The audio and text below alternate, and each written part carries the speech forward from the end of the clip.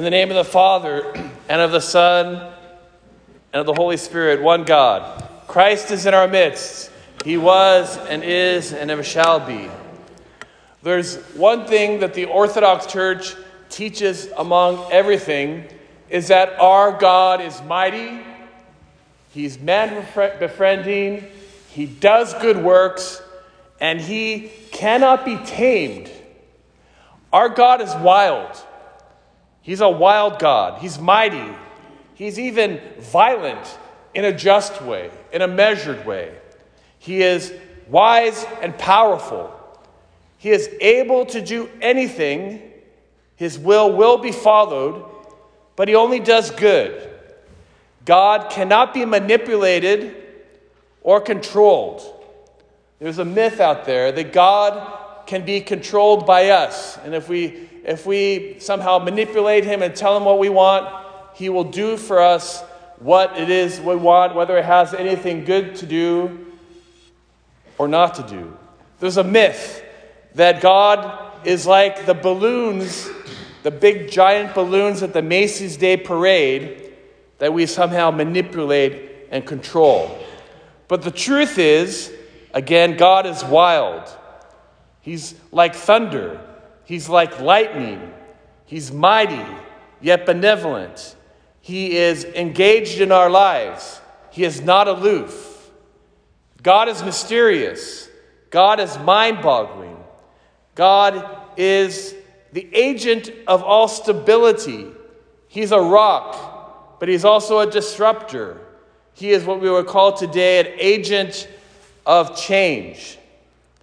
So the Pharisees, who were purveyors of the myth that they are in charge of what God does and that God is controllable, they wanted their Christ to be a tame God.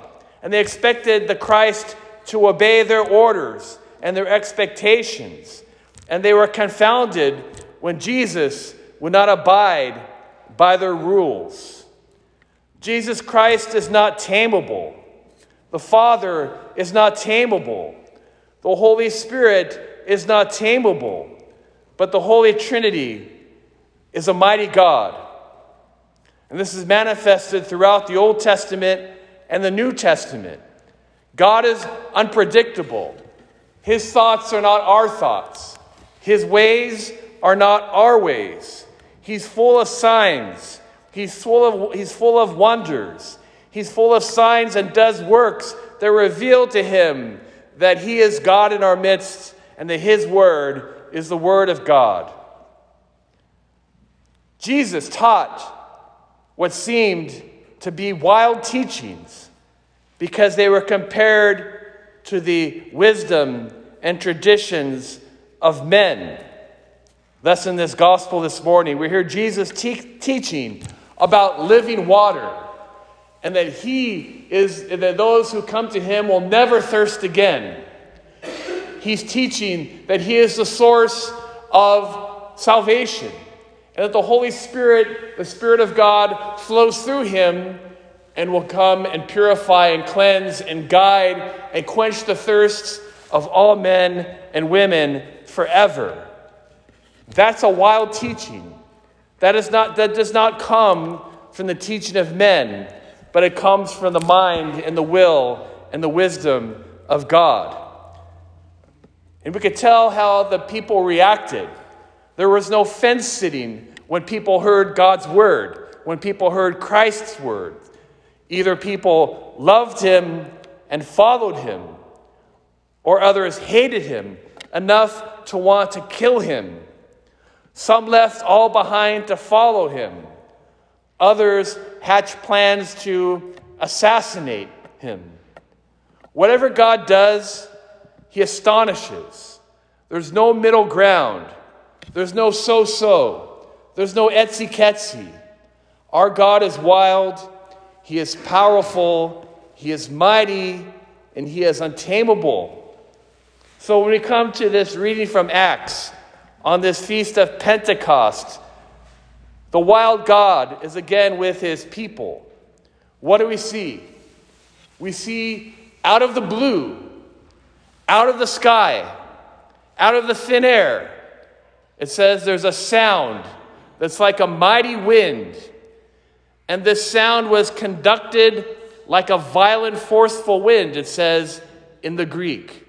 The Holy Spirit did wonderful things and wonderful works. It says that the Holy Spirit filled the entire space that was there. And then the apostles that were there were given the gift of divine utterance. They were speaking the word of God. They became prophets. The Holy Spirit spoke through them. Their wisdom was unlike any human wisdom. And it was even more so that they were able to speak in languages that they did not know, because these were simple fishermen, and they were able to speak by God's power and the Holy Spirit this wisdom that people from all around the ancient world in the Mediterranean were able to hear, and not only hear, and not only understand, but instantly understand. That is a marvel. That itself is a miracle and a work of God. The Holy Spirit, which is mighty and wild and untamable and achieves its will, went into these simple fishermen, and these simple fishermen, by God's power, were able to do the same. That is unpredictable. That is wild. That is something, that is a work and power and mystery of God. And it says that the Holy Spirit brought these diverse people together. It says in the English that they were all of one accord. I'm so tempted to tell the worst dad joke there is. But I'm going to tell it. What kind of car, what make of car did the disciples drive? A Honda Accord. They all went in one accord. I'm sorry, my kids. But in the Greek, it says that they were homothemodon. It says that they were of the same passion.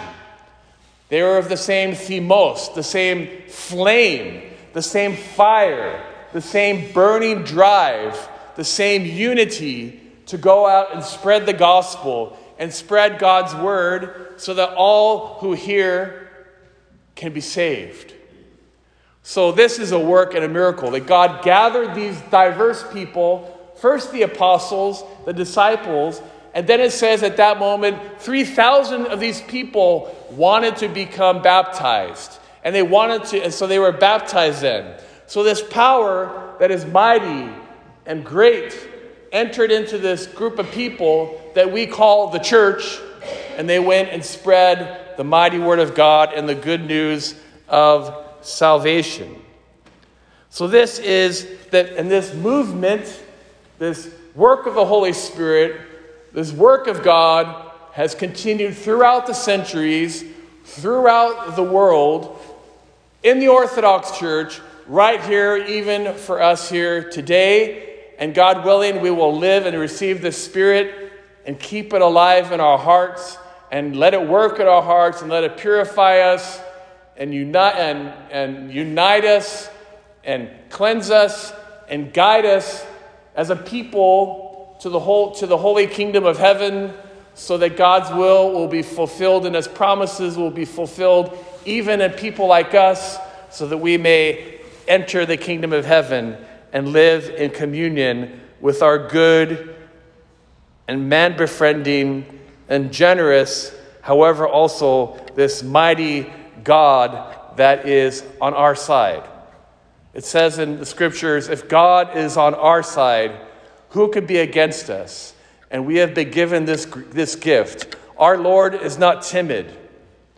Jesus Christ is not a timid mouse. The Holy Spirit is not just a thought or a philosophical concept. We have a Father in heaven who loves us.